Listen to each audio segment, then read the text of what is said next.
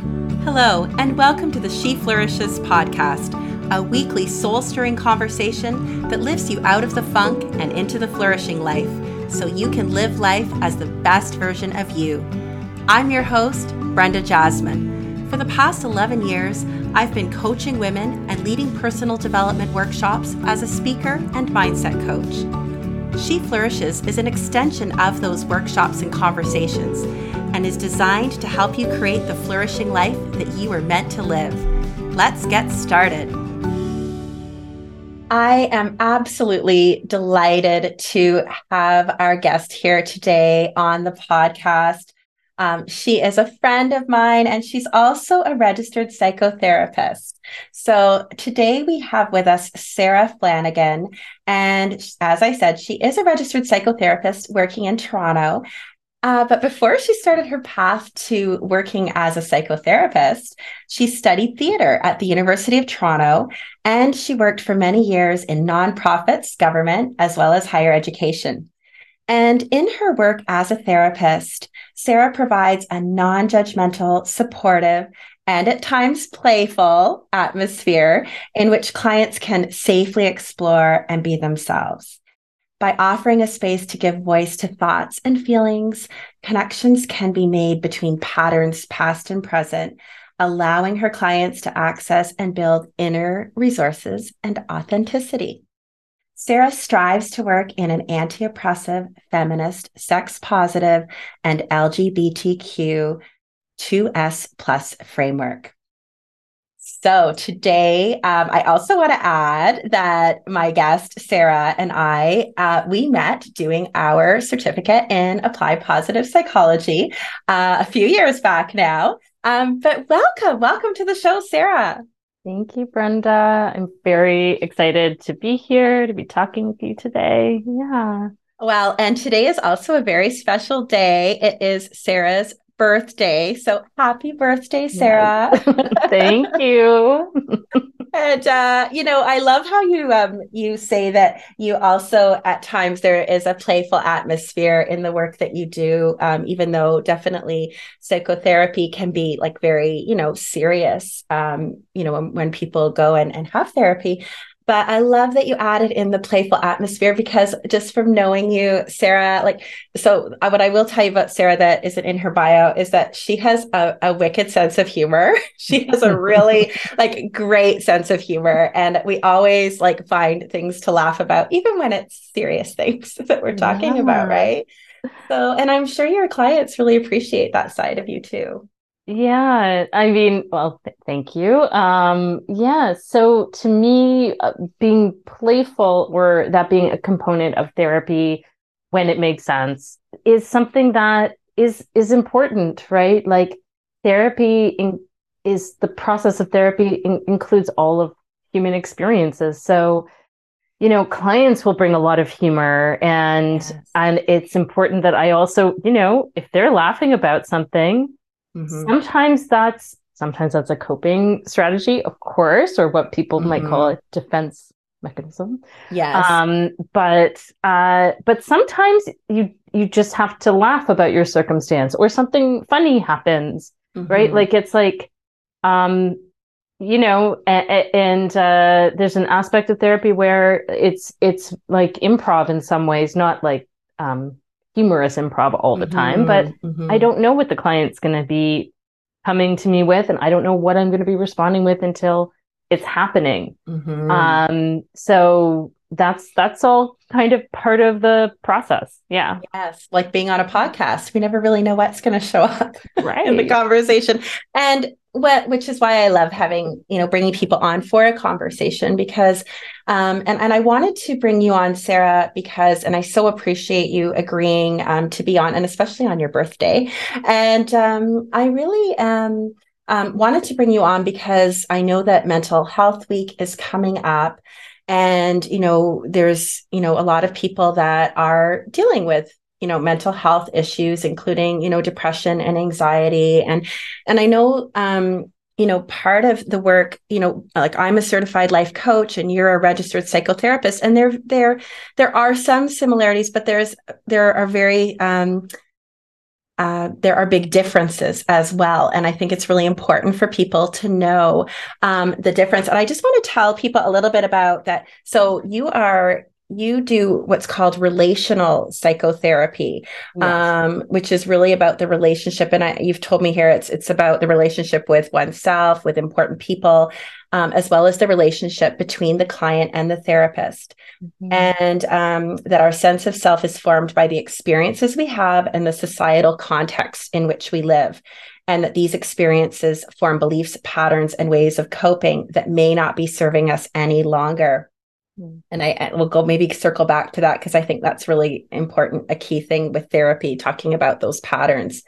And in relational therapy, it's through the co-creation of a new kind of relationship between therapist and client, a relationship that's based in empathy, support, and genuine presence, that healing from past relational trauma can take place. And in this way, patterns of relating can be loosened and let go, allowing for freedom and authenticity to flourish. And there's my favorite word, flourish, in there too. So just, I'm glad you sent that to me too, just so people understand the type of psychotherapy you do. But maybe you could tell our listeners, like, how would you say, like, what would you say? And maybe I could chime in too, being a life coach, but what would you say it would be the difference between like life coaching and psychotherapy? So I think there are differences, but also having never been a life coach, I don't know from that side. So that's where I can speak to that. Yeah, totally. So therapy, I imagine is a bit different. There's all kinds of clients that come to therapy, dealing with all kinds of issues. Usually the issues are emotional in nature. The type of therapy I do is relational therapy, like you just described. And so often the therapy I do relates to how we are relating with others, how we are relating with ourselves, or pain from past relationships, whether it's parental relationships or caregivers in the past, or other formative relationships that can happen at any time in our lives. The focus is really on diving into the emotional landscape, emotional life of the client, and really understanding their life or their experiences as close from the inside as I can get as a separate person, so that they really feel understood by me, and they can feel the kind of caring container that is created in the therapy to then be able to actually explore, like, what is happening here when I have a conflict with my mom? How do I feel about it? Almost like getting into that real granularity. And of course, just having a space to express and be held non-judgmentally, which might be part of what life coaching is too, in some respects. Maybe where they might overlap a little bit is that people do come to therapy with specific goals. The type of therapy I do, which is it's a form of talk therapy, so two people talking, much like we are now. So the way that it's a bit different to track a goal, right? Like if I say I have really low self-esteem, I want to improve my self-esteem.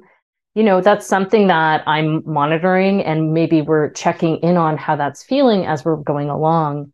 But usually we're diving into different aspects of that person's life, an emotional life, past, present, and getting into some of the root causes of those emotional issues, which can sometimes mean for some people that things feel a little worse before they start to feel better. Yeah, I think that they're pretty different. Mm-hmm. The only other thing I would add is that, sometimes clients seek therapy, and what they're actually looking for, what they tell me, is like, give me advice, tell me what to do. Not a lot of people, but some people come to therapy to resolve a dilemma in their life. Should I stay in a relationship or should I go? Should I stay in a job or should I go?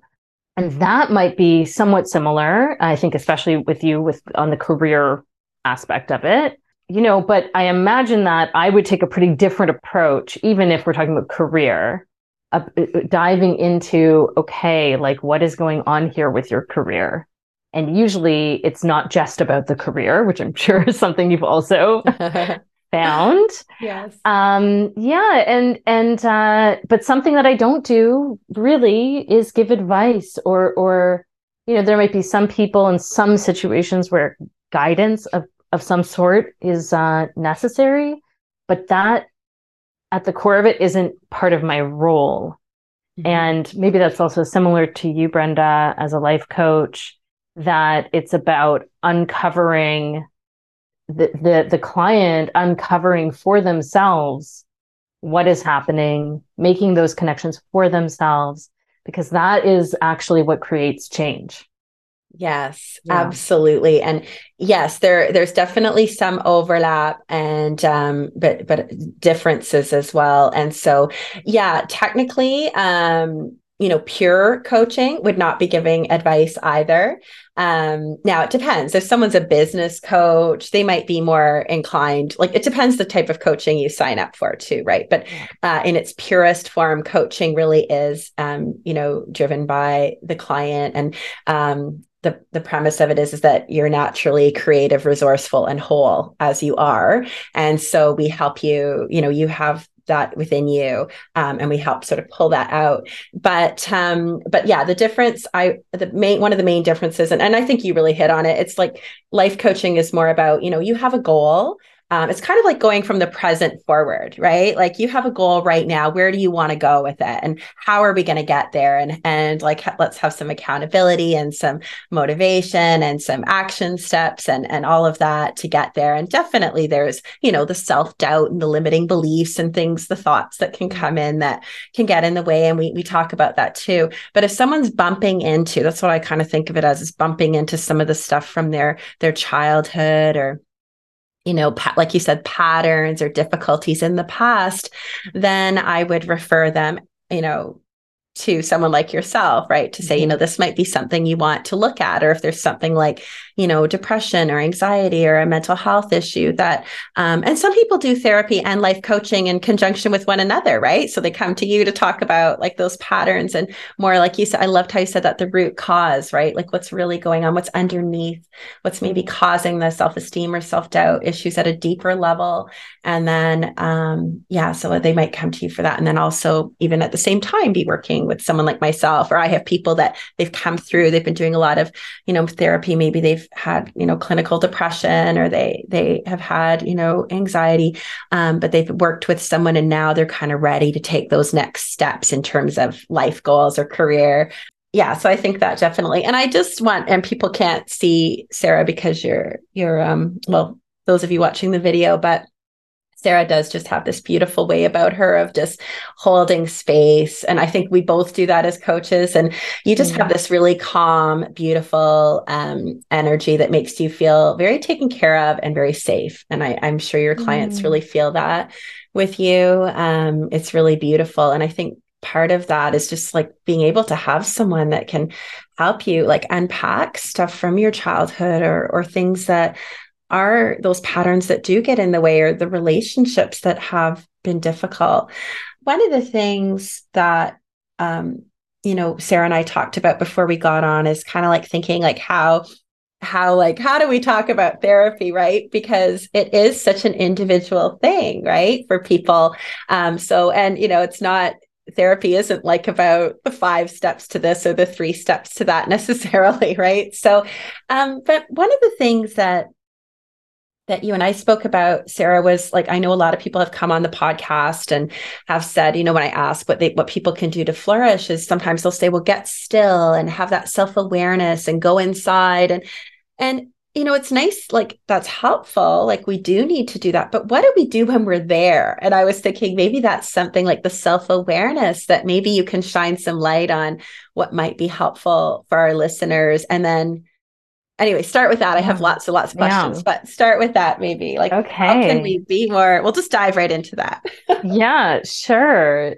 Yes. And I think that's such a great question, because what I've found as a therapist, but also I've also been on the other side. I've been a client. I did my own personal therapy, intensive therapy for years. And in preparation as part of my training, which I would say is, to me, very valuable to have a therapist who has done their own therapy. And part of the process of therapy that I think is not often talked about is that one of the maybe covert aspects of therapy, something that is happening in the process of therapy under the surface, is that it's building clients' ability to become self-aware. As we're talking about what their thoughts or feelings are, what's happened to them, what is happening for them, they're building the muscle of self-reflection.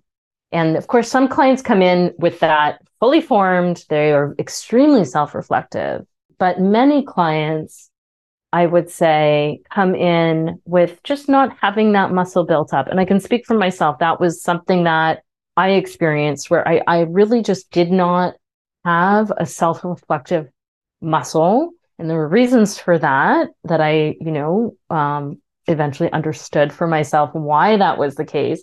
But it's something that the process of therapy is essentially rewiring your brain to be able to give you that little bit of space between maybe a reaction that you're having and being able to actually notice the reaction. Holy moly, I'm going to that really angry place, or I'm shutting down.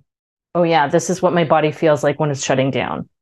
And that's really, really invaluable in terms of getting to know yourself, understanding what is going on for you, and then being able to maybe change it if that's where you want to go with it, or to just be able to work with it, right? It's not necessarily, it's not necessarily a bad thing.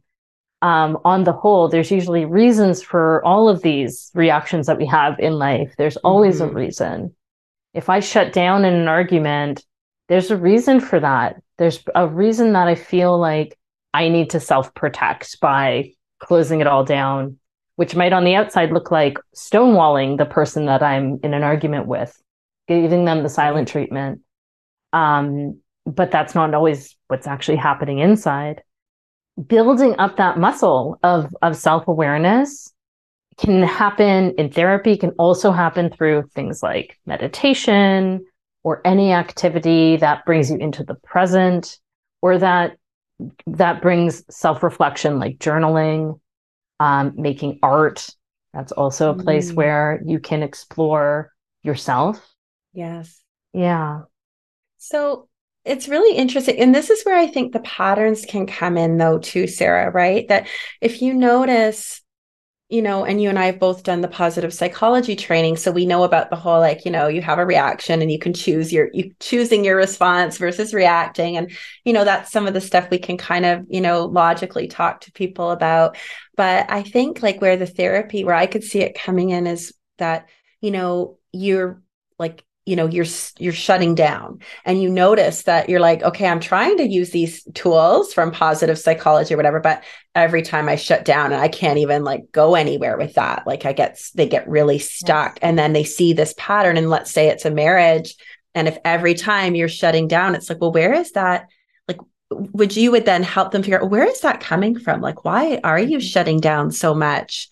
And then I could see it helping a relationship, because then if your partner is then looking at you saying, okay, well, you're stonewalling me, but you're saying, but no, I'm just shutting down because that's all I know how to do, because this is and I don't even know why I'm doing it. You would help them then with that. Yeah. Yeah. So, I mean, that's a great example.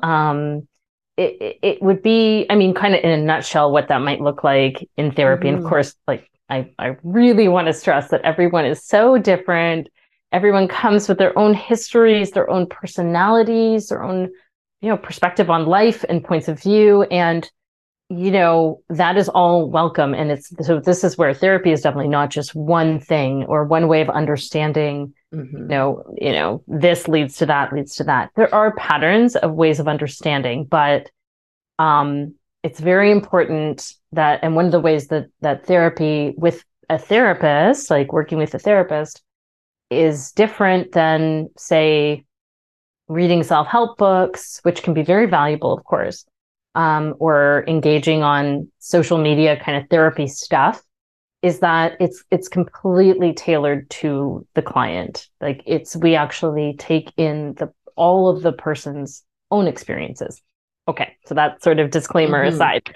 Yeah, and I think yeah. I just want to add to that. That is a really important disclaimer. And I think that's why, and you can probably hear us, those of you listening, like we have to be careful, right? When we're talking about this, because, we can't say like, oh, so if you shut down and you feel this and that, like this is what to do. It's not as prescriptive as that when you're listening to a podcast. And this is kind of one of the dangers, right? That you see with what can happen with what's happening in social media, right? That people are seeing anyway. And I know you were going to say something else, but do you want to, maybe we'll talk about that piece too, because I think if people are listening, there is a disclaimer here that this is not a one size fits all. And this is very much about, everyone is so individual, and we have and just because and a reason why one person might be shutting down in a conversation might be a completely different reason why someone else is, and they have a completely different experience of that. Yes, that's exactly it. And maybe just on that social media piece, then we'll come back to the shutting down part. I won't forget about that, but so I'm kind of a bit of an observer of these social media trends, because there is a lot of information out there, and there's a lot of therapists who are on social media, Instagram, TikTok, giving these brief, little tidbits of things, and they're often a distillation of a complex theory or a complex idea. And they're super valuable because they resonate with people. People need to hear some of this stuff. And I really like demystifying therapy. That I think is awesome, right? Like that's something that I hope continues, that we make it more and more accessible, less stigmatized. And, we're definitely on that path, which is really, really awesome. But also just sort of taking this sort of mysteriousness out of it too, right? Where I can see there being a bit of an issue sometimes with social media is when there are trends. And one of the trends that I've noticed that I just personally feel could have a negative impact is around labeling people as narcissists, and then the recommendation of cutting people off. And so like when you say cutting people off, like cutting them out of your life? Cutting them out of your life. Okay. Yes. And there's absolutely circumstances where that is warranted. And if a client came to me and that was something they wanted to do, we would explore that. If they decided to do it, then I would be supportive of that. And there's certainly people who are extremely harmful. There are people who fit the profile of what might be called a narcissist, and hurt people. And that to mitigate or minimize your exposure to somebody who's hurting you makes a lot of sense. But what I see on social media is this sort of trend towards labeling lots of people as narcissists. This trend towards, if I have discomfort with somebody, I'm just going to cut them off, cut them out of my life, even if it's temporarily. And of course, like I'm saying, there are definitely circumstances where that is the best thing for a person to do for themselves.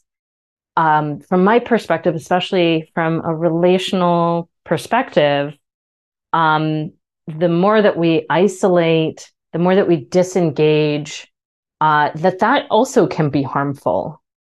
And I think there's also it can get very complex around, I then don't want to feel any friction in my relationships. There's maybe an expectation that if I have conflict or friction, I can just cut somebody out. Right. And I'm here to say friction and conflict, that is what it is all about, unfortunately, being a human being who needs other people, who's interconnected as we are as a species with each other. We're interdependent. And so, a big aspect of relational therapy is that we actually figure out how to better navigate to better tolerate those feelings of distress or discomfort, to be able to, and of course, like I said, there are definitely circumstances where cutting someone out of your life is the best thing, but how do you become okay with sometimes seeing your mom who makes comments that hurt you? How do you navigate that, maybe through talking with her or through your own internal process? Because that's an important relationship.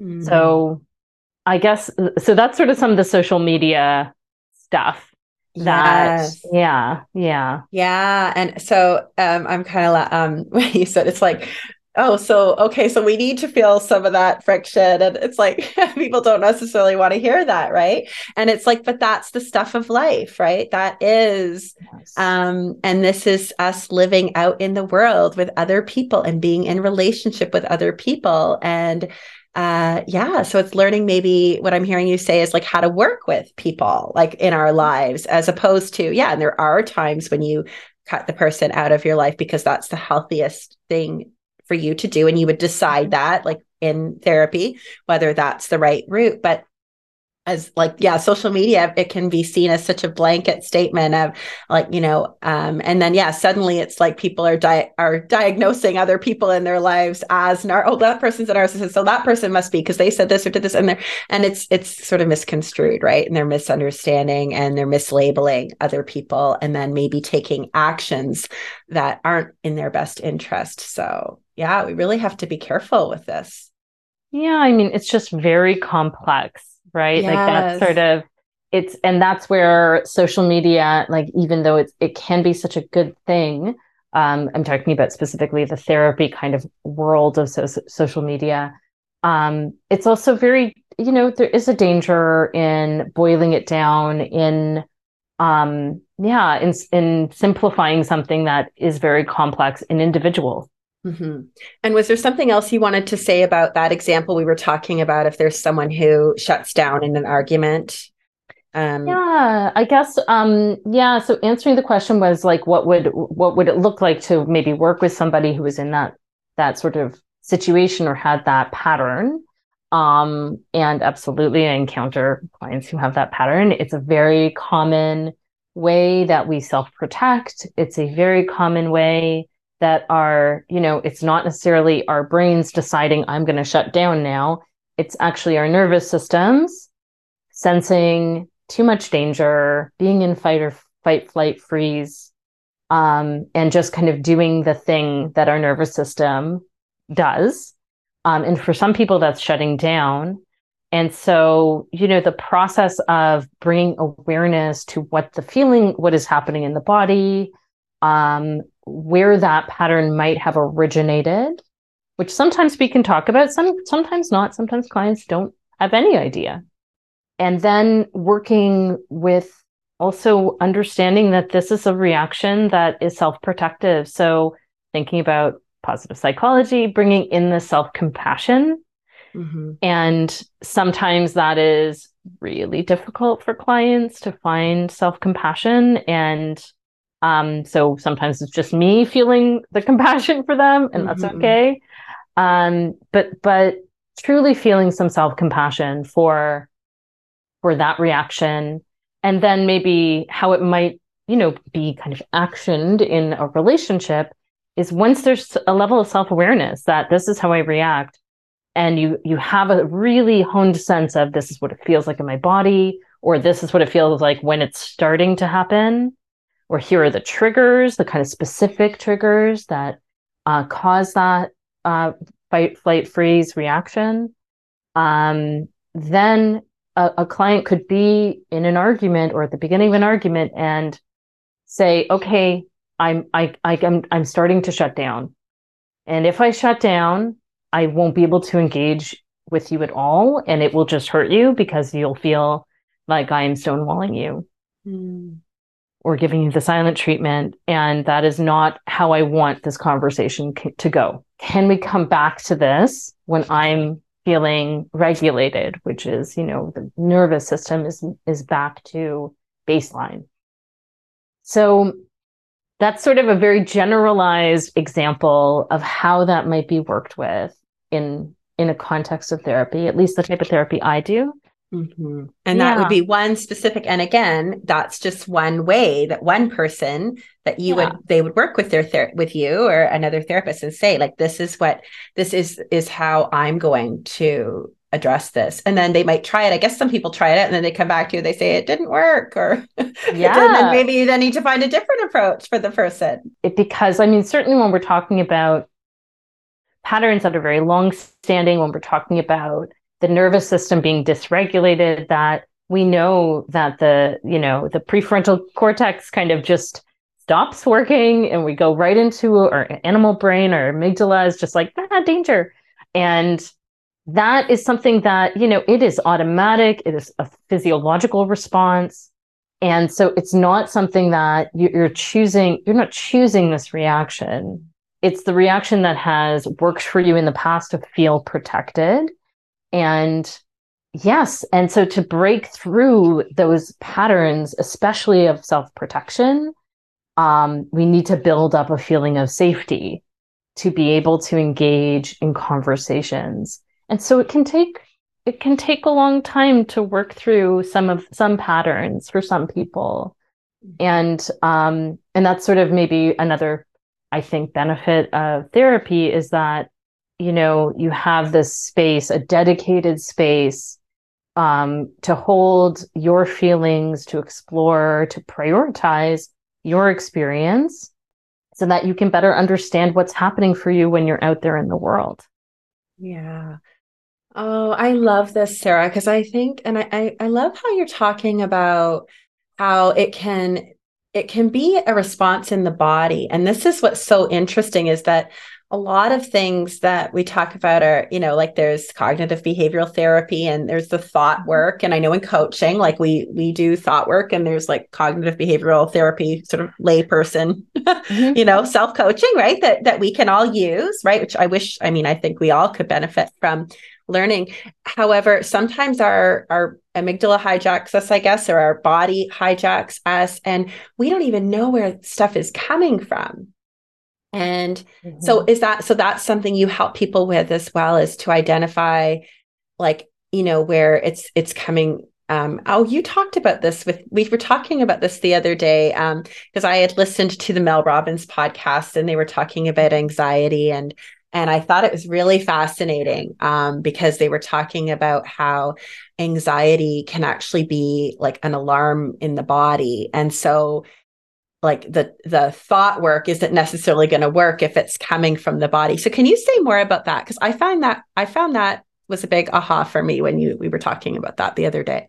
Yeah. And I think it is really important especially because the popularity of something like cognitive behavioral therapy, it's not just popular. I mean, it's been studied, it is prescribed by doctors. It's huge, right? It is kind of the go-to.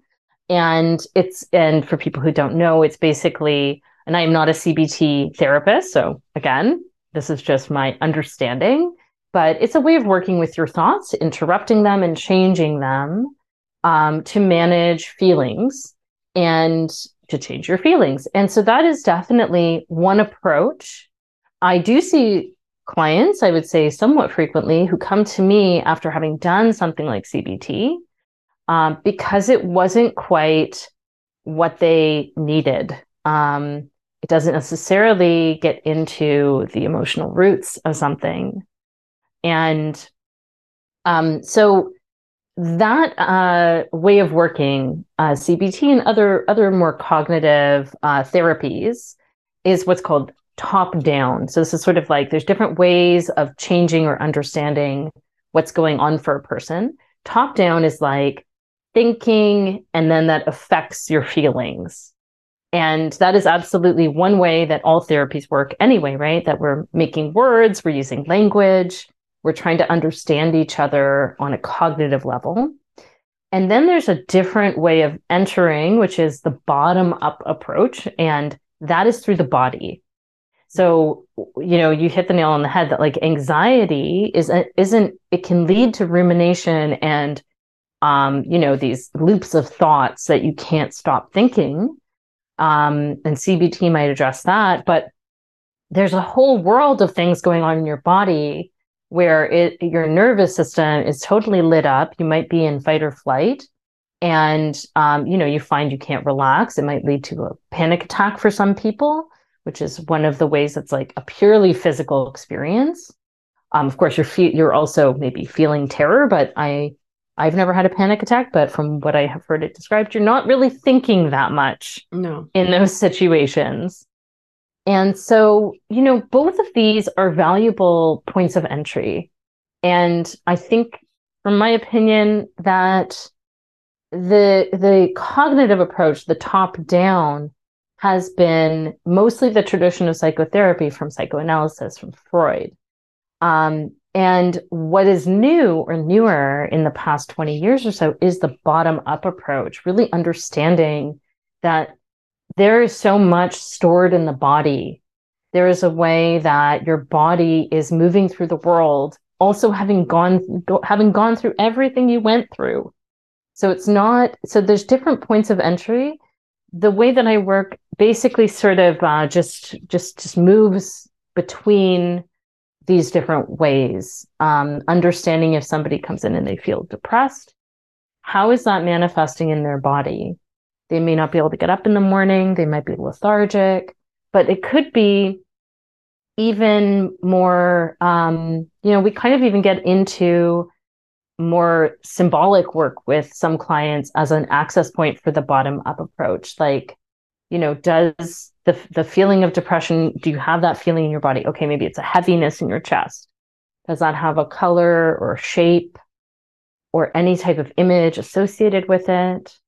So it's really, especially because we're so trained in our culture to be thinking all the time and to be trying to understand what's happening, sometimes we need to bypass that to get to what the sort of pure feeling is.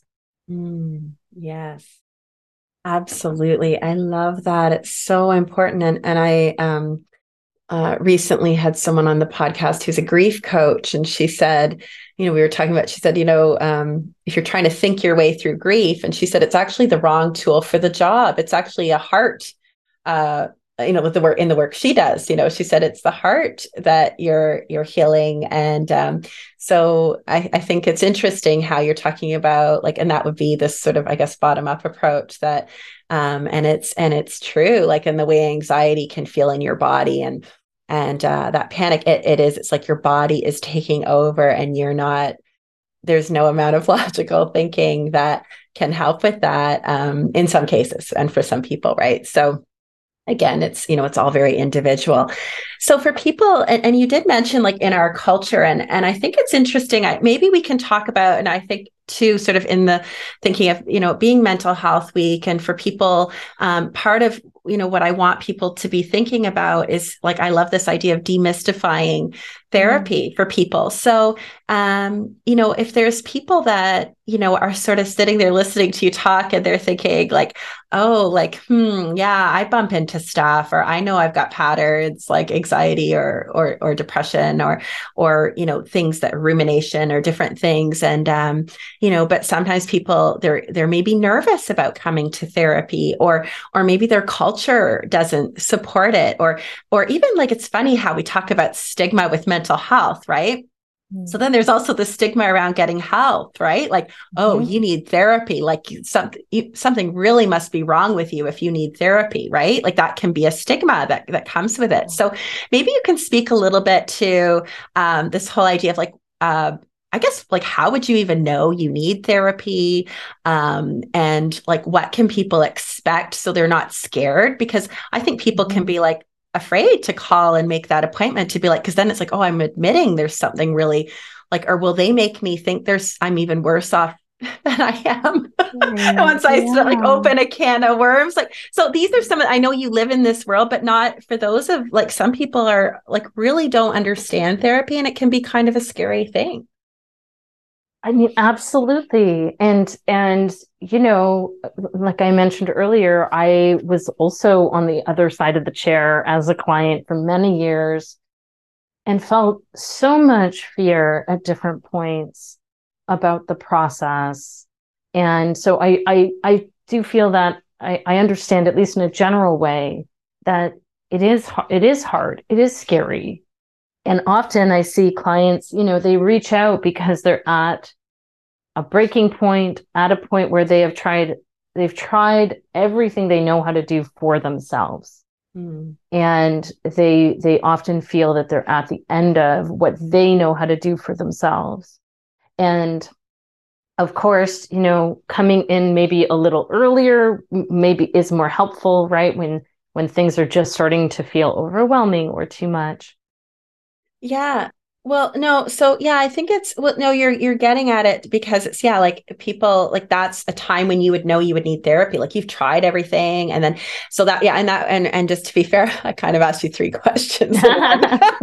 So one was like, yeah, how do you kind of know you need therapy? Right. Yes. And then what would you expect? Like, what could someone expect when they come to therapy if they don't like, or, they're probably, am I laying on a couch? Like people are thinking like, what is it? Like we see it on TV, right? But people may not know. So what would it look like for like and with your practice, let's say, because I know you can, everyone's different, right? Yeah. And so maybe I'll actually go back and add some more to that first question, because, we talked a bit about anxiety and depression, which of course are unfortunately fairly common. And I also want to add also anxiety, depression, part of the human experience, right? This is something that everybody experiences. So I want to also very much normalize that we all go through periods, including me, where feeling more anxious, feeling very sad or down, that is really normal. So it's when it becomes unmanageable, when it becomes intrusive, or that you can't carry on with your regular life. And I would also add, thinking about why do people come to therapy, that actually there's a lot of other reasons people come to therapy. I mentioned earlier that sometimes people come trying to resolve a dilemma in their life, not knowing what decision to make. And often they're stuck for a long time because if they knew how to make that decision or they knew what they wanted, they would have done it. So that's another example. And I would say people who are in different transition periods of their lives, that is a time when things come up. That's when we can get bogged down by things from the past by new feelings. So thinking about, becoming an empty nester, for example. Like yours truly here. That's a huge transition. Yes, it is. That's a huge life transition. And so that can bring up all sorts of feelings that might be new, that might be unexpected. And a therapist can absolutely help to hold and process those feelings, because often we go through our life not really feeling our feelings, and not knowing how to feel our feelings. Maybe that's a separate topic, but so, any type of life transition, getting let go from your job, that's a huge one. Divorce, death, grief. And of course, grief can show up in many different ways, not just when somebody dies. And all of that those are also clients that I see. Right. And then there's clients who have a level of self-awareness around patterns that they want to change. So we talked a bit about like the pattern of shutting down. That is something that I do see also, that there's people who they understand at least a certain amount of what's going on and what they need to change, and they're here to change it. And then I would also say another group perhaps that I see is like people, there's also people dealing with illness, chronic illness. That is also people that come to therapy. I mean, really, it's like, it's the list is kind of endless. So yes, that, and I maybe want to add here that although of course I think therapy is awesome and beneficial, and that most people could benefit from seeing a therapist, at least for some time. I also feel that it's important to tap into your other resources, that therapy isn't the only route to learning how to, regulate yourself, learning how to feel your emotions, allowing yourself self-compassion, that there are many other ways in. And that could be, like we said, like a journaling practice, an art practice, friendships, right? Like leaning on people around you, and being with people who understand, who really want to understand you and maybe hold space similarly to how a therapist might, if you're hopefully lucky enough to have someone like that in your life. Mm-hmm. And that kind of list goes on and on. It can also be through physical activity, exercise, sport, community, that, those are also ways that people can heal. It's not just this way. Mm-hmm. And also I tend to, one of the tensions I hold is that therapy is a one-on-one thing. And as a relational therapist, especially, I know that being in community is also hugely healing. And so that's something that, encouraging clients to, if they can cultivate a community around them of people who support them, that is huge. That is really important. Those are all things that help you flourish, right? Yeah. Totally. Yes. Yeah. And then to your other question of like, what is the experience of therapy? Mm-hmm.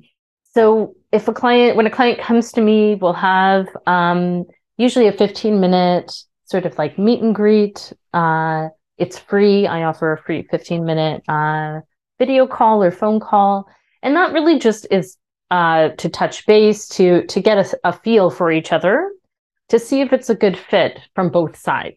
Right. So I won't necessarily take every single client that I see, because it may not be the right fit. They might need something kind of different than what I offer. And so it's my responsibility to also be aware of that. And then the client might be looking for something else, or they might be looking for what I'm offering. So it's a way to just answer a few questions and get a very basic feel for each other. And then if it moves forward, we then have, we start a session. A session is 50 minutes long. That's how I do it. 50? 50, yeah. And it takes place virtually. My practice is completely virtual. And so we usually start wherever the client wants to. So my sessions are open-ended, and that can be really scary for some people.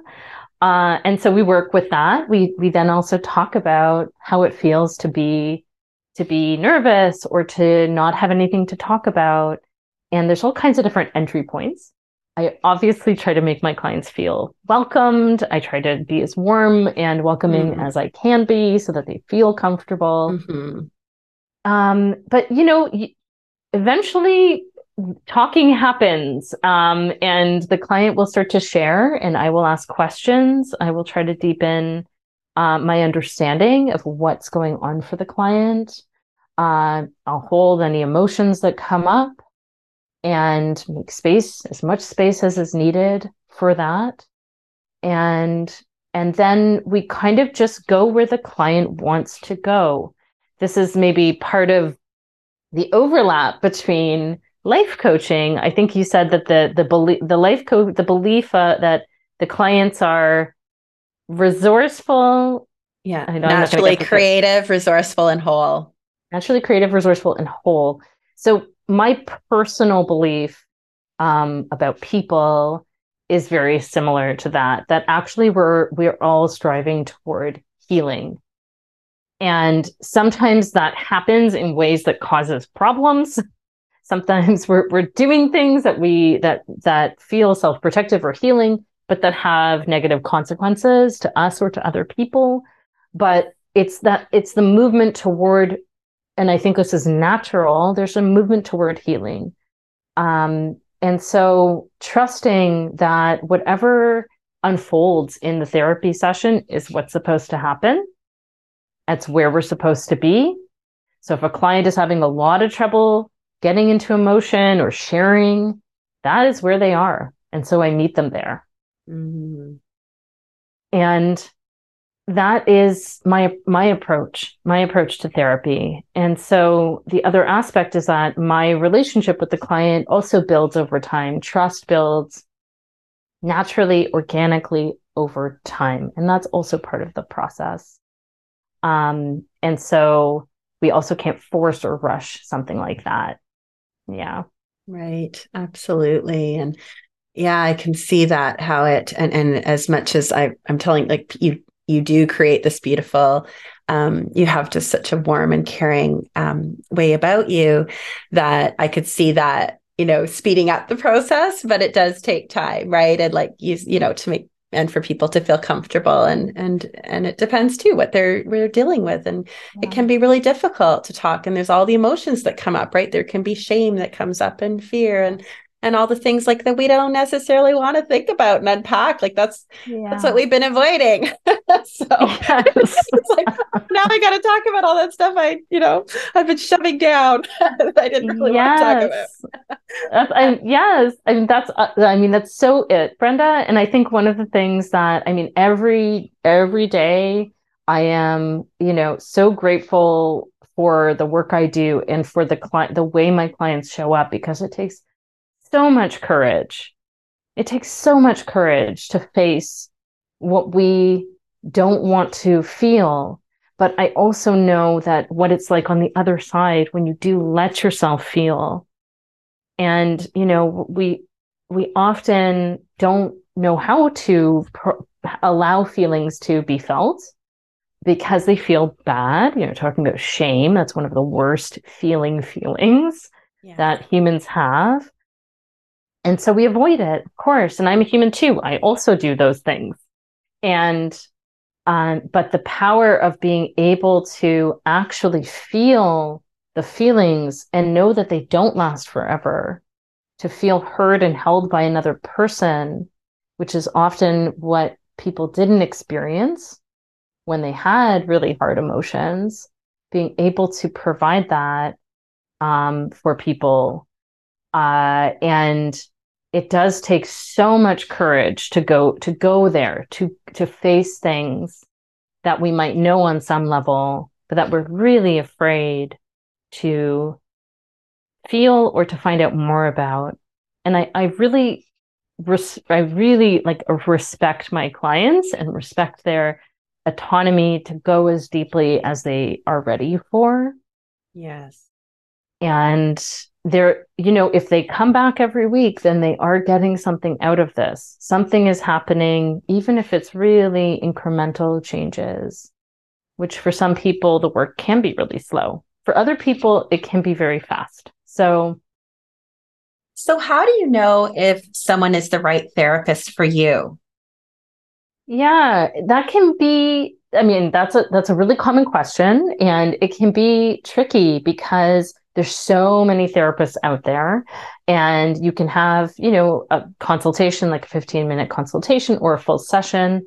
And I would say that what you'd be looking for in a first meeting is, on a very basic level, is this a person I feel comfortable with? Is this a person that I feel like I could open up to at some point? Doesn't have to be right away. But just sort of going by those feelings, because it's a short consultation, so there often isn't a lot of time to decide. So I would say those would be the two main questions you want to ask yourself. And then just maybe a gut feeling of like, does this feel right? That often is the right answer. Those would be the main points. That's great. And I think you had said too that was it the research shows, or that client and therapist fit has a really big impact on their results, or how does that? Yes. So the studies of psychotherapy have shown, and these are huge studies that have been done, showing that the relationship between the client and the therapist is the number one indicator of success in the therapy. So, so fit, what we might call fit, is really, really important. Really important. And this is what it's all about. And I think, and I know we need to wrap up here, but I think that's a good note to end on, that like it's knowing what's on the other side. And on the other side is that, feeling better. And like when we shine a light on those difficult things and we see the patterns, like what comes out the other side is feeling better, right? And feeling happier and more able to deal with the things that life throws your way. And anything else you want to add to that? Well, yeah, no, I think you're hitting the nail on the head. Like what is on that other side? The other side is hopefully more authenticity, really understanding yourself in a much more full way, and having compassion for the patterns of behavior or coping that you've been using and that you might return to, of course.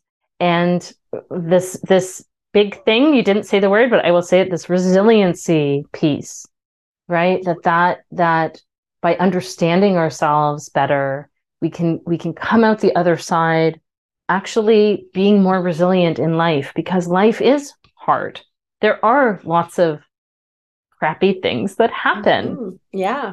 And so, part of what therapy is that it helps to build that resiliency.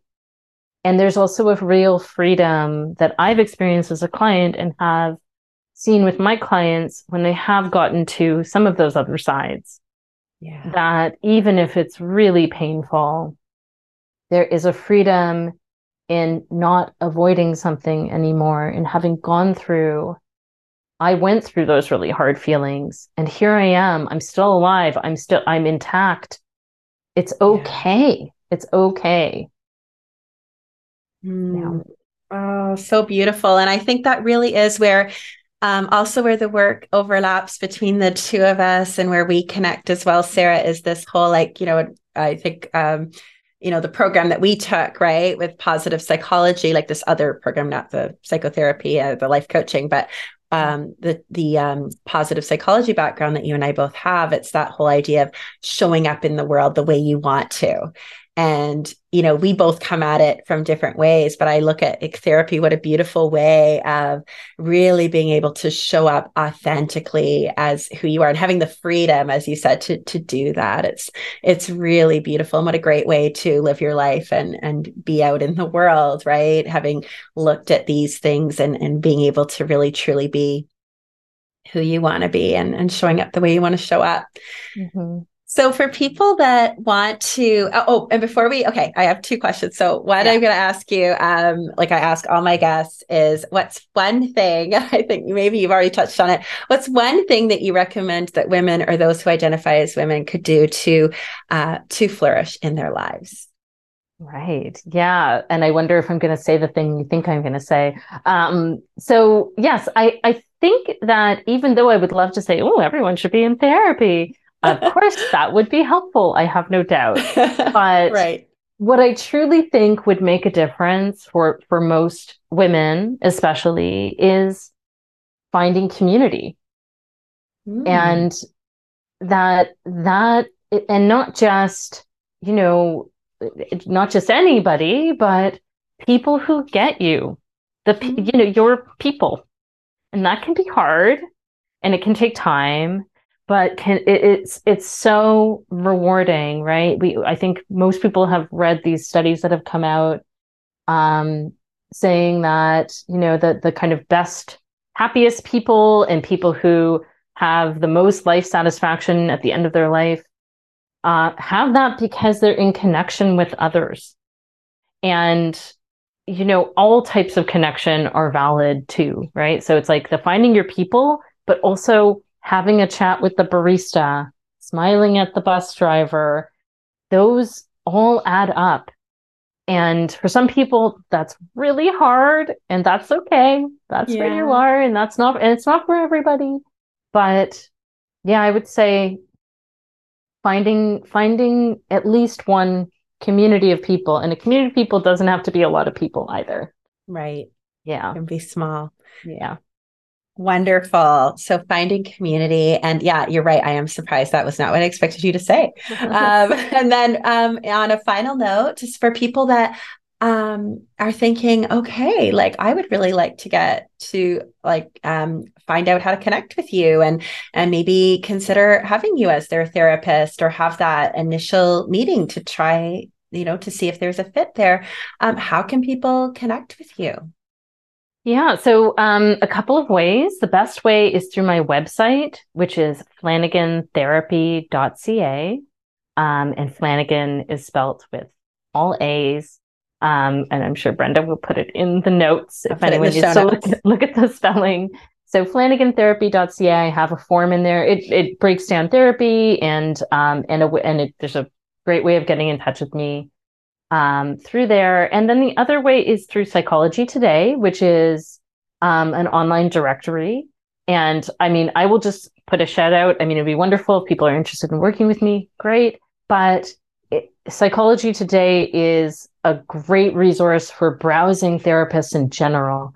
You can plug in your postal code and get therapists who are near you, which, with the online factor maybe isn't as important these days, but if you want to go in person, that would be good to know. And then you can browse. There's different modalities. I do relational therapy, but there's so many different modalities. And reading the profiles of different therapists, you can also get a feel for who you might be a match with. And so I'm also on Psychology Today. If you look up Sarah Flanagan, I'm there. But I just recommend it as a general resource. Yes, thank you for that. And you work with, I know we have a lot of parents that also listen, and they might be thinking, oh, my child needs therapy. But what age do you start at for your practice? So I work with adults, so that would be 18 and over. Okay. Yeah. So not younger, but there are lots of really awesome therapists who work with people who are under the age of 18. And so that's something that could be found also in Psychology Today. This little ad for Psychology Today. Yes. Well, that's helpful to know, right? It's like Match.com, but for therapist. It kind of is. So I'll put that in the show notes as well. And I just want to say thank you so much and happy birthday, Sarah. I'm so honored to be able to spend time with you today and to have you on the show. And thank you so much for all that you've shared today. Thanks for listening to the She Flourishes podcast. I hope this episode has inspired you to keep on creating the flourishing life you deserve. If you enjoyed this episode, please share it with a friend who would benefit from it. And remember to subscribe, rate, and review this podcast wherever you're listening. To learn more about how you can live a flourishing life, head over to brendajasmine.com or follow me on Instagram at _BrendaJasmine. Thanks again for listening. We'll be back next week with another episode. In the meantime, keep on sharing your gifts with the world. See you soon.